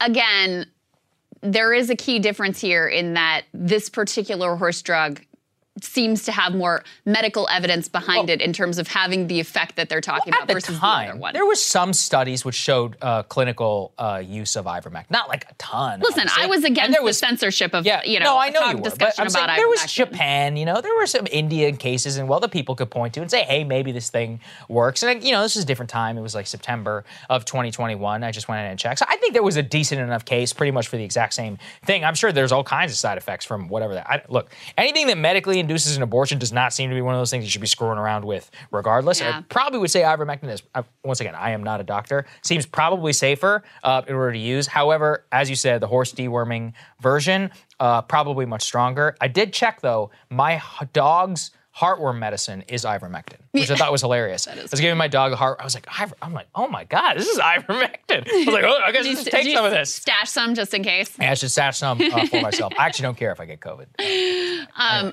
We should say for the YouTube, I know. whatever don't out take there. medical advice. Don't take our medical advice. Yes. Don't DIY it with horse meds, please. even the ones that do have not more DIY efficacy behind meds. them. Period. Okay, how about that one? Yes. Let's put all the disclaimers out there. Okay, with all that being said, Sagar, what are you looking at? Well, when I look back at my ideological evolution over the last couple of years, one of the most important monologues I ever wrote was after the death of RBG. It was about 50 days before the 2020 election. Honestly, it feels like a lifetime ago. But at the time, I remember sitting down, watching all my GOP friends around me, really excited beyond the belief at her death and, frankly, the implications for Roe versus Wade, and thinking, man, there's got to be a better way than this. So I thought we would go through and look at the different parts, which I still think are very relevant. Here's what I wrote that day, quote, "We're all getting played by the elites of this country who have designed the system exactly this way in order to even remove the illusion of choice from our lives. Let me explain. Right now, if you're pro-life or you're pro-choice, you're pro-gun or anti-gun or pro or con, whatever your divisive social issue is, you basically have a gun to your head. If you're culturally conservative and you want a chance at preserving it through the courts, you should probably vote for Trump. And if you're culturally progressive and you'd want your agenda codified and expanded into law, you should probably vote for Joe Biden. And I want to be clear, that is the reality of situations, and many millions of people will act accordingly on November 3rd. But why the hell is it that way?" Here's what I continued. I said, quote, "Why? Well, because starting in the 1970s, Congress decided to explicitly make a choice. Debating abortion, gay marriage, guns, and all these other issues is very hard. Congress, hating doing hard things because then they might have to answer for them at the voters at the ballot box, both parties embraced the same strategy. Kick everything to the courts. Everything to the courts, including abortion and guns. And then Obamacare, Citizens United, Keystone Pipeline, antitrust law. So now, we live under one of the great cons perpetuated upon the American people. We are now held hostage to our respective cultural values and forced to vote for people based upon a vote that they will then make a few times in a 6-year term in the U.S. Senate. And every single one of those senators knows something else too. At the end of the day, even if you're mad at them, you're probably still going to vote for them if you agree with them on social issues. Why? Because they will cast a vote for a Supreme Court justice who will then rule the way that you want on public policy. So they can screw us all day long economically, they can deny us stimulus payments, they can let the country rot, and they can vote to keep more troops in Afghanistan. But come voting time, they can come back to the district and claim, I have delivered on the promise to vote the right way on the court. What I wrote that day remains even more true today. A victory of the GOP that can take back to its evangelical base is taking just a few votes to confirm somebody in the Senate. Now, I guarantee you that if and when Trump runs for re-election, many evangelical and Catholic leaders will crawl over glass in order to vote for him, as he's the guy who actually delivered. And again, when I say delivered, it was 3 days of his nearly 1,000 days as president that he nominated somebody to the Supreme Court. That's enough for them. And look, I'm not going to judge. It's not my belief system. But don't we want something better for our political system? Here's how I think I ended that monologue. Quote, I am just so sick of having to fall into this trap every single time. The trick that helps corporatists in Congress the most is making every single election existential. Why? Because when things are existential, then everything else goes out the window. How Wall Street conducts business, how large Amazon is, the growing wealth gap in America, the size of student loan debt, the inability for American families to provide for their families, get married, or have children. They all go on the back burner in so-called existential times. That, again, seems very prescient. As David Sirota wrote in reaction to the Roe v. Wade news, every oligarch in America is so effing psyched this morning. The country will be arguing about abortion for the next decade while they get to continue ripping everyone off. In fact, I can already confirm the U.S. Senate is already poised to ditch their entire agenda over the next couple of months and to hold votes on Roe v. Wade that we literally already know the outcome of. They don't have the votes, by the way. That's a spoiler alert. But in the meantime, a landmark piece of legislation that would boost semiconductor manufacturing here at home, help us compete for an independent future, is being put on the back burner. Millions of jobs and possibly the future of the U.S. is at stake technologically. But hey, who cares, except for a weird nerd like me? Or, there's a war in Ukraine. The U.S. is currently pursuing a de facto policy of regime change against Russia. Seems important, but you probably aren't going to hear about that, which is exactly the gray area that the people in this town love to operate in. They do better when nobody is looking. In fact, in retrospect, some of the most disastrous policy pursuits in the Syrian civil war by the United States happened exactly at the time of the hottest fights in Washington over immigration. Same with Afghanistan and Iraq policy, right before the rise of ISIS. My point on these is that immensely consequential actions are either not pursued or are done in your name, while many of us are fighting the culture war. Now, to be clear, most people are okay with that, and probably will be for the majority of my lifetime. But that also doesn't mean you have to be that way. Ultimately, that really is up to us and what we choose to get jazzed about. If I'm being honest, the stuff that gets me the right most incensed about politics is almost always a viral culture war video. And if you're on the left and you're honest with yourself, it is probably the same thing on your end, except it probably comes from the mainstream media. It's okay. Just admit it. A key insight I have found out about myself through both fitness and even doing this job a long time is controlling your impulses and moving past them. Checking your thought process and saying, does this really impact the way I live my life? What utility does my emotion have right now? Can it be productively used towards a different end? And then sucking up and do something else. This will probably never happen at total scale, but you really don't need that to be effective. That's really my message coming out of this entire thing to you and everybody else. American politics is a game of coalitions. Just look at the pro-life folks. They're only 1/3 of the entire country. So now the answer really is you simply need to form your own coalition and demand a new standard over many decades. That's what I ended that monologue some time ago with, and I'll repeat it. Quote, the only way in order to change things is to treat issues like our economic future as existential, as the social values that govern our lives. This is a tall order, I realize. To the religious right, it sounds like moral equivalence on something where it simply doesn't exist. To the progressive left, it sounds like you're willing to sacrifice any individual's chance at a future in favor of making life better for some others. But I would posit, once again, that at a time like this, we've had more to lose, and that as citizens, we deserve a chance to vote for someone or something other than a single vote that they'll take on the bench, but instead to take votes on issues that we can literally determine how we live every second of our lives. It was interesting going back on that monologue, Crystal. I really remember. And if you want to hear my reaction to Sagar's monologue, become a premium subscriber today at breakingpoints.com. Crystal, what are you taking a look at? Well, guys, in 2007, activists finally scored a big win, forcing lawmakers to lift the minimum wage to $7.25, where it has remained ever since then. The Democrats were in control of the House and the Senate, and they could have passed a bill that tied the minimum wage to inflation or cost of living increases, setting in motion an automatic provision that would allow the wage to at least keep pace with rising cost of living. But they didn't. Why? Well, because they wanted to preserve the power of the minimum wage as a political cudgel. In effect, they wanted to preserve the ability to have this moment. One of the fights that I've been waging for a number of years now is to raise that minimum wage to at least $15 an hour. Is that something, Joe, that you are supportive of? Bernie, I am extremely supportive of that. And I thank you for leading on it. I thank you for your endorsement, your support. But it means, look, Just stab me in the heart every time. Biden there, of course, promises Bernie, and by extension his voters, that he will lift the minimum wage to $15 an hour, a core goal for Bernie's movement. The fact that the minimum wage had been allowed by design to languish at a pathetic $7.25, it actually served Democrats' interests in regaining power. In the Biden era, Democrats included a revolutionary child tax credit in their initial COVID relief package, a stunningly successful policy. It lifted millions of children out of poverty. It cut childhood hunger dramatically. But they only put the policy in place for 1 year. Why? Well, because they believed that it could be a similarly effective political cudgel that they thought either Republicans would be pushed into actually backing the extension of the child tax credit because of its political popularity, or they could use Republicans' opposition to the CTC as, again, a politically beneficial cudgel in the midterm elections. Now, their calculus turned out to be wrong. The CTC expired with barely a whimper from Democrats or from the national press, even as the families who had briefly benefited from it moved in droves from the Democratic Party to the GOP.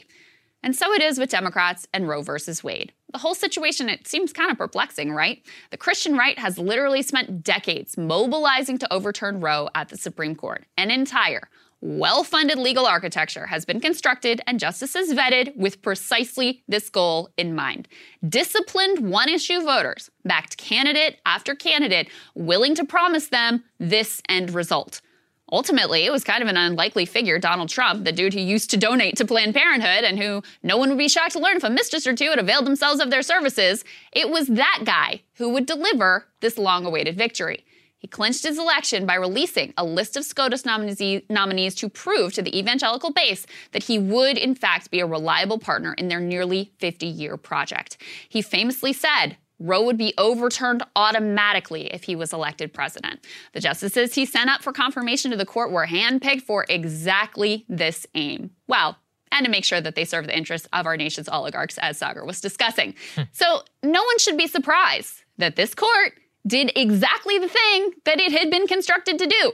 You could no more be angry at a snake for biting you. This decision was their entire raison d'etre. So with decades of knowledge that this was the ultimate goal of a highly organized, extremely determined movement, why in the world did the Democrats, over many cycles of holding power, refuse to take the extremely obvious and popular step of protecting Roe by enshrining it in federal law? The answer is obvious. Because they cared more about using voters to scare them into line than they did about actually delivering on the issues that they claim to care about. I mean, think about this. As David Sirota points out, Obama promised that the first thing I'll do as president is sign the Freedom of Choice Act. And then the first thing he actually did was bail out his Wall Street donors. I might remind you that Obama had a huge majority in the House and a super majority in the Senate. What excuse could he possibly have for just instantly forgetting one of the things that he promised was a day one action? Even today, as Democrats bemoan the imminent demise of Roe, the entire establishment battalion from Pelosi on down, they've all lined up behind anti-abortion lawmaker Henry Cuellar. This in spite of him, by the way, currently being under FBI investigation. Now, for me personally, I would rather the Democratic litmus test be around committed support for labor unions than for abortion policy as one example. But of course, they don't actually care about any of these issues. They only care about supporting candidates who will uncritically support the current power regime. And they care about whatever cynical manipulations of issues critical to wide swaths of the nation might help them hold or regain power. In fact, the Supreme Court is at the center of these cynical games. How many times have we been told that we must support the current Democratic regime exactly as constituted because if we don't, we'll basically end up in the Handmaid's Tale with the end of Roe?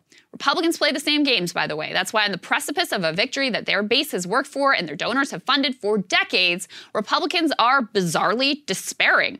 They're bemoaning a leak rather than celebrating what should be unequivocal good news for their ideological project, the culmination of a multi-decade project. In this, the GOP is kind of like the dog that caught the car. They also liked having the status quo, the potential end of Roe as a motivating issue for their base, an organizing principle. Now that they are losing their own little voter cudgel and faced with the prospect of being clearly on the side of a new reality that is not supported by the broader public, they're kind of horrified. For Democrats, on the other hand, who were headed for certain electoral disaster, who are starting to contemplate just reaching once again for the multi-failed messaging of Trump is bad for a midterm in which, of course, Trump is not on the ballot and currently holds no official power, This decision, which is monstrous to their base, is like manna from heaven for Democratic elites. They don't have to do anything to deliver material. They don't have to come up with a messaging strategy. All they have to do is remind everyone how much they hate the Republicans and promise once again that this time will be different. This time, if you elect them, they'll actually do the things that they have been promising for literally decades to do. That's why Biden and co. have been quick to offer a solution to the new Roe predicament. Just elect more Democrats. Sean Patrick Maloney, chair of the Democratic Congressional Campaign Arm, he really took the cake with this blame-shifting assessment. Here's his quote. Democrats, we're angry and hurt, I know, but it's not about filibuster, size of the court, or what the Senate hasn't passed. It's about Republicans, not us. We can save our freedoms, but it's November, stupid. I mean, that is so peak that I almost cannot believe it is not parody. It's possible that this Roe decision upends the midterms, compelling Democrats to vote and even more Democrats in the futile hope that for some reason this time will be different. But I don't actually think it's going to work too well, because you can only use these cudgels of promises for so long before people ultimately see through your game, before they realize that you don't actually care about these issues you claim are existential in apocalyptic language. And that's not on the voters, by the way. It's on you, the Democratic elites. This time, I suspect their strategy will fail. Because if you look at the way the Democrats have already been wiped out in vast swaths of the country, the truth is this strategy of broken promises and cynical manipulations and constant excuse-making and blaming the voters, that strategy has been failing for a very long time. It really is a kind of I see a little... And if you want to hear my reaction to Crystal's monologue, become a premium subscriber today at breakingpoints.com. Joining us now to talk all things Ohio is managing editor of Larry Sabato's Crystal Ball at the UVA Center of Politics, the one and only Kyle Kondik. Great to see you, Kyle. Good to see you, man. Thanks for having me. Absolutely. Also want to mention to people you're the author of a terrific book. We have the book jacket we can throw up on the screen. It's called The Long Red Thread, How Democratic Dominance Gave Way to Republican Advantage in U.S. House Elections. Definitely a must read for all political junkies out there. Kyle, just give us your top line thoughts of specifically the Republican Senate primary in Ohio. Did things shake out basically the way that you expected? Yeah, I thought the polls actually were pretty good. They sort of showed that Vance was gaining a little bit before the Trump endorsement, or at least was competitive, and then kind of took off after the Trump endorsement. So I think it's reasonable to give, the former president credit for Vance, but then also I think Vance himself and his allies, most notably Peter Thiel, sort of, kept him alive in this race long enough to get Trump's endorsement. It's very hard to quantify, what exactly is the Trump endorsement worth in terms of, what share of the vote Vance got, because I guess you could argue that, well, if Trump had total command of the party, then Vance would have gotten, 60% or something, or 70%, but he got a little over 30. But the bottom line here is I think that Republican candidates, believe that Trump's endorsement is powerful. And certainly the Vance example is one other instance of Trump being on the winning side. Trump isn't always on the winning side of Republican primaries, but he often is. The belief that he has power in the party actually gives him a lot of power in the party, too. Oh, that's interesting. Kyle, we were trying to parse this in the show today, which is that, Ohio, a Trumpier state, makes Trump's endorsement matter a lot. But then in Georgia, for example, Brian Kemp is now up by 60 points currently in this poll against Purdue. How do you think about the Trump effect in those two cases? Like, what does that tell us about politics? Well, look, I think in the Ohio Senate primary, you had a lot of different candidates, and I think it was probably hard for voters to kind of figure out who they actually wanted to support in that race. And they were all broadly, conservative Republicans. There was one candidate, State Senator Matt Dolan, who wasn't necessarily anti-Trump, but wasn't genuflecting for Trump the way that the other candidates were. So he was maybe the least Trumpy of the candidates. But and I think in a situation like that, if you all hear the candidates saying like fairly similar things and they're all politically pretty similar, again, it can just be hard for voters to distinguish among them. And the Trump endorsement is maybe helpful in that sort of regard as to giving voters a little bit more guidance, I guess, as to who they maybe should vote for. Whereas in Georgia, first of all, it's effectively a two-person race. There's another candidate in the race, but it's basically Brian Kemp versus David Perdue. Kemp is an incumbent, and other than Trump being, mad about Kemp in the 2020 election, Kemp is a down-the-line conservative. and someone who was really supported and helped a lot by Trump in 2018. And so I think it's just a different dynamic. I think there's also a possibility that maybe, Trump probably brought more people into the Republican Party in like the Midwest because he converted a lot of white working class folks, whereas in the South, a lot of those white working class folks were Republicans anyway. So maybe there's just like some extra juice for Trump on sort of a regional level, because Georgia's a state that moved away from Republicans during the Trump years. Ohio's a state that moved toward the Republicans in the Trump years. I think that all makes a lot of sense. I also thought your point was interesting that, like, well, if the Republican base was just a bunch of Trump cultists, then JD would have won by even more. I mean, clearly it mattered a lot, right? Because people were looking for more information about, we don't really know that much about these different candidates, so who should we support? So it mattered a lot. But ultimately, it wasn't like he, ran away with the thing by 30 points. The other thing I'm interested in, Kyle, is there was a lot of commentary about how this election was to fill the seat of retiring Senator Portman. And in sort of affect, J.D. Vance has been very different from how Portman comported himself. I mean, Vance uses sort of like apocalyptic rhetoric about the Democratic Party and the far left and the end of America and all this sort of stuff. Whereas Portman prided himself on being someone who could work across the aisle and bipartisanship and all those sorts of things. But it strikes me that on a policy ideological perspective, they're maybe not that much different. I mean, Portman is certainly like a consistently conservative character.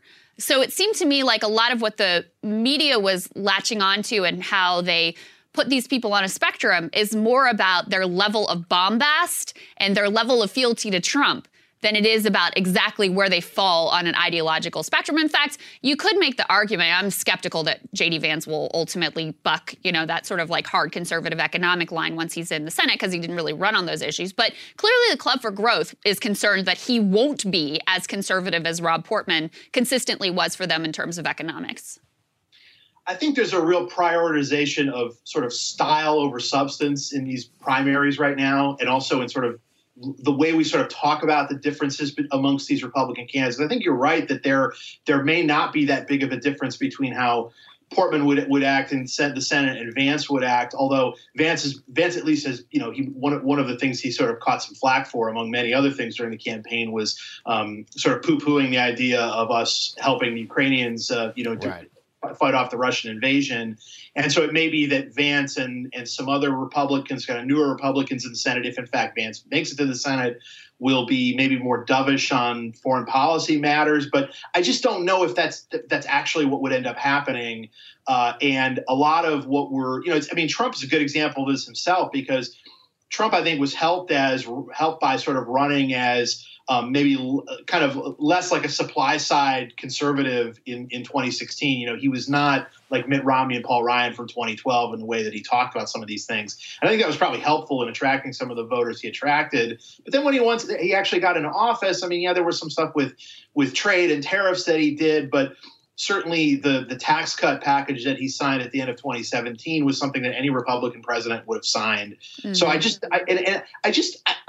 Vance is, I think, a really interesting person, whatever you think of him. There have been a lot of kind of big magazine features done about him in which he seems to be kind of shooting the breeze on a lot of stuff and saying some things that, are, I think you could argue, definitely going overboard.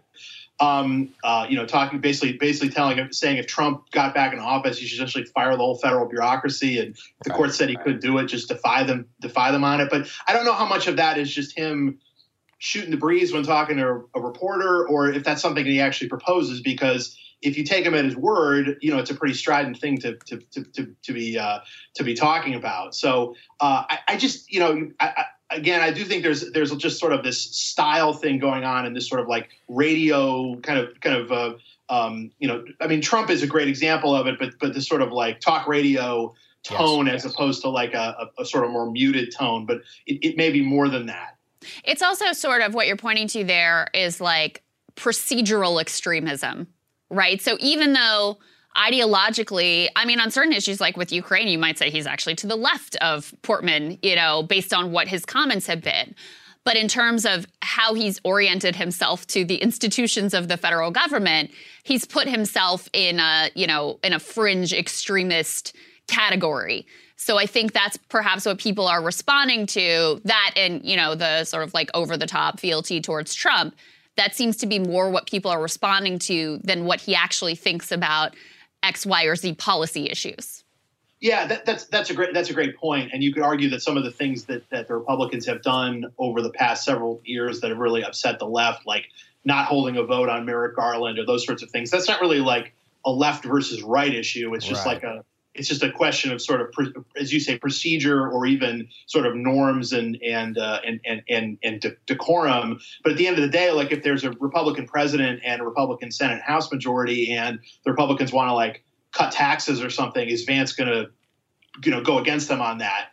My guess is probably not, because the party seems to always fall back into that. I'm just wondering if at some point the party will change in such a way that maybe it doesn't do that, that it has that just has sort of a different set of priorities to reflect the kind of growing sort of working class nature of its base. But I just don't know if that's on the horizon.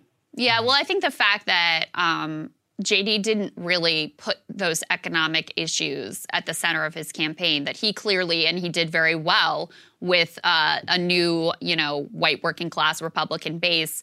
Ohio, I know you know this, but for the audience, is home to the district that has moved the furthest right the fastest. It's like an Appalachian Ohio district. It's actually a place I used to live. So that base was very responsive to his sort of like cultural signaling. And so that means you don't actually, there's not much incentive to buck the conservative line on the tax break issues and things that you're talking about, because ultimately the money is all behind like continuing the same, what I would call pro-corporate direction. I mean, yeah, I think it's a fair point. And yeah, Vance won every county south of Columbus. A lot of them are Appalachian counties that you would definitely classify as white working class, and places where Democrats have been doing worse and worse over time. Some of Vance's best counties also were southern and eastern Ohio, places where Trump also did well, even while losing the 2016 Republican presidential primary to John Kasich. In Ohio. And so there was definitely some crossover, I think, between support, although Vance also held up pretty decently in some of the kind of bigger urban counties. And so, again, he only got about a third of the vote, but his level of support was pretty broad. And again, it was a field with 5 fairly credible candidates. And so, I don't want to knock him too much for, quote, only getting a third of the vote. No, yeah, it's still a significant achievement. Kyle, what does this tell you about the broader map? We've got a bunch of upcoming primaries. Where are some other tests of Trump's power that we should look to outside of Georgia that I already mentioned? Yeah, so North Carolina and Pennsylvania are coming up on May 17th, so less than 2 weeks away. Trump endorsed Ted Budd, a House member, over Pat McCrory, who's the former governor of North Carolina. Looked like that happened many, many months ago. And McCrory was leading for a while. It looks like Budd has taken command of that race, and so that would represent another kind of endorsement victory for Trump. And then you've got Pennsylvania, which I think is a more interesting race, where you've got a number of candidates. The most prominent ones are Dave McCormick, a business guy, and then Mehmet Oz, the television doctor. Trump, of course, endorsed Oz, even though a lot of some other folks sort of in Trump world are backing McCormick. That one still seems kind of up in the air to me. We haven't gotten a lot of updated numbers there since Trump backed Oz. So that's probably the most interesting one coming up in the next few weeks. And what about on the Democratic side in Pennsylvania? I just saw a new poll that seems to show that Fetterman, who was like a Bernie Sanders backer, is kind of running away with the thing. At least according to this poll, he has 53%. Connor Lamb, who's, sort of positioned himself as like a moderate blue dog type candidate, down at 14%. What do you make of that side? Yeah, I mean, all the indications have been that Fetterman is going to run away with this thing. I think it'd be a real big surprise at this point if he wasn't nominated. And I just think Fetterman sort of has made sort of a bigger name for himself. He is from Western PA, just like Connor Lamb is, but I think Fetterman is probably much better known across the state because he is in a statewide position, even though lieutenant governor is not that big of a position. But Fetterman is kind of a character. He's someone who gets a lot of media attention, and I think he also made kind of raised his profile in the aftermath of the 2020 election when he was really all over the place, on television and whatnot, defending the integrity of the Pennsylvania election, which I think probably also kind of helped him lay the groundwork for what looks to be a at least successful primary run for the Democratic nomination. Yeah. Always great to have your insight and analysis, Kyle. Thank you so much for taking the time. Thanks, Kyle. Always good to be on. Thanks. Absolutely, man. Thank you guys so much for watching. We really appreciate it. Thank you guys just so much for your support. This week it's just crazy. We got the Roe versus Wade stuff, and it always just makes it so that it scrambles everything. We're just so grateful for your support whenever we have to do all of these complicated things. We've got very, very cool and interesting stuff in order to announce soon as we approach our 1-year anniversary. You guys are supporting our entire, all of our partners, that network. We've got some big events that are coming down the pipeline that we literally just booked. So you're going to have a lot of fun as a premium subscriber. I can guarantee you that. If you're not one already, go ahead and sign up there. We've got the link in the description. Otherwise, we'll see you next week. Yeah, absolutely, guys. And thanks for the great feedback on our new partner content. It's doing really well. Have new Max Alvarez piece up for you this weekend. I know you guys really liked his first offering. I think he's going to be talking about the concept of instead of quitting their job, staying and organizing, and what a revolutionary concept that is. Obviously, having Jordan on the ground during the Amazon fight, on the ground in Ohio, getting some really interesting insights into, why voters are supporting J.D. Vance and kind of being ahead of that story. I really think that has added something very important to the whole ecosystem that we have here. Makes me really happy, and Jordan does a good job of staying neutral whenever he's doing interviews, which I really appreciate as well. And look, that's just another thing. It costs a lot of money in order to put people out on the road. So if you can help support that, we really appreciate it. Thanks for helping us make that happen, guys. We love you. Make sure you check out the content this weekend. We'll see you back here next weekend. Next week, Monday. That's the one. Weekend, I wish. All right. See y'all.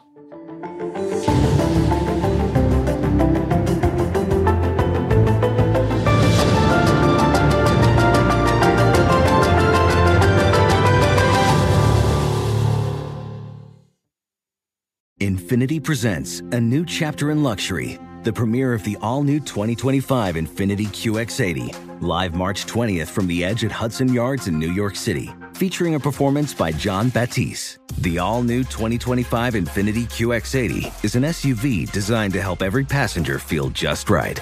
Be the first to see it March 20th at 7 p.m. Eastern, only on iHeartRadio's YouTube channel. Save the date at new-QX80.com. Don't miss it. 2025 QX80 coming this summer. Did you know that most salads travel over 2,000 miles to reach your plate? But not with 80 Acres Farms. Their crisp salad greens and herbs are food less traveled, going from farm to store in days, not weeks. They stay fresher for longer in your fridge. My salad lasts all week long, which means less food waste and easy meal planning. Oh, and did I mention there's no need to wash these greens? Because 80 Acres Farms uses 0 pesticides. Visit 80acresfarms.com to learn more and find their salads and salad kits at your local Harris Teeter.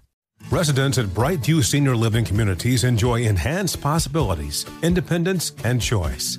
Brightview Dulles Corner in Herndon and Brightview, Great Falls, offer vibrant senior independent living, assisted living, and memory care services through various daily programs and cultural events. Chef-prepared meals, safety and security, transportation, resort-style amenities, and high-quality care. Everything you need is here. Discover more at brightviewseniorliving.com. Equal housing opportunity.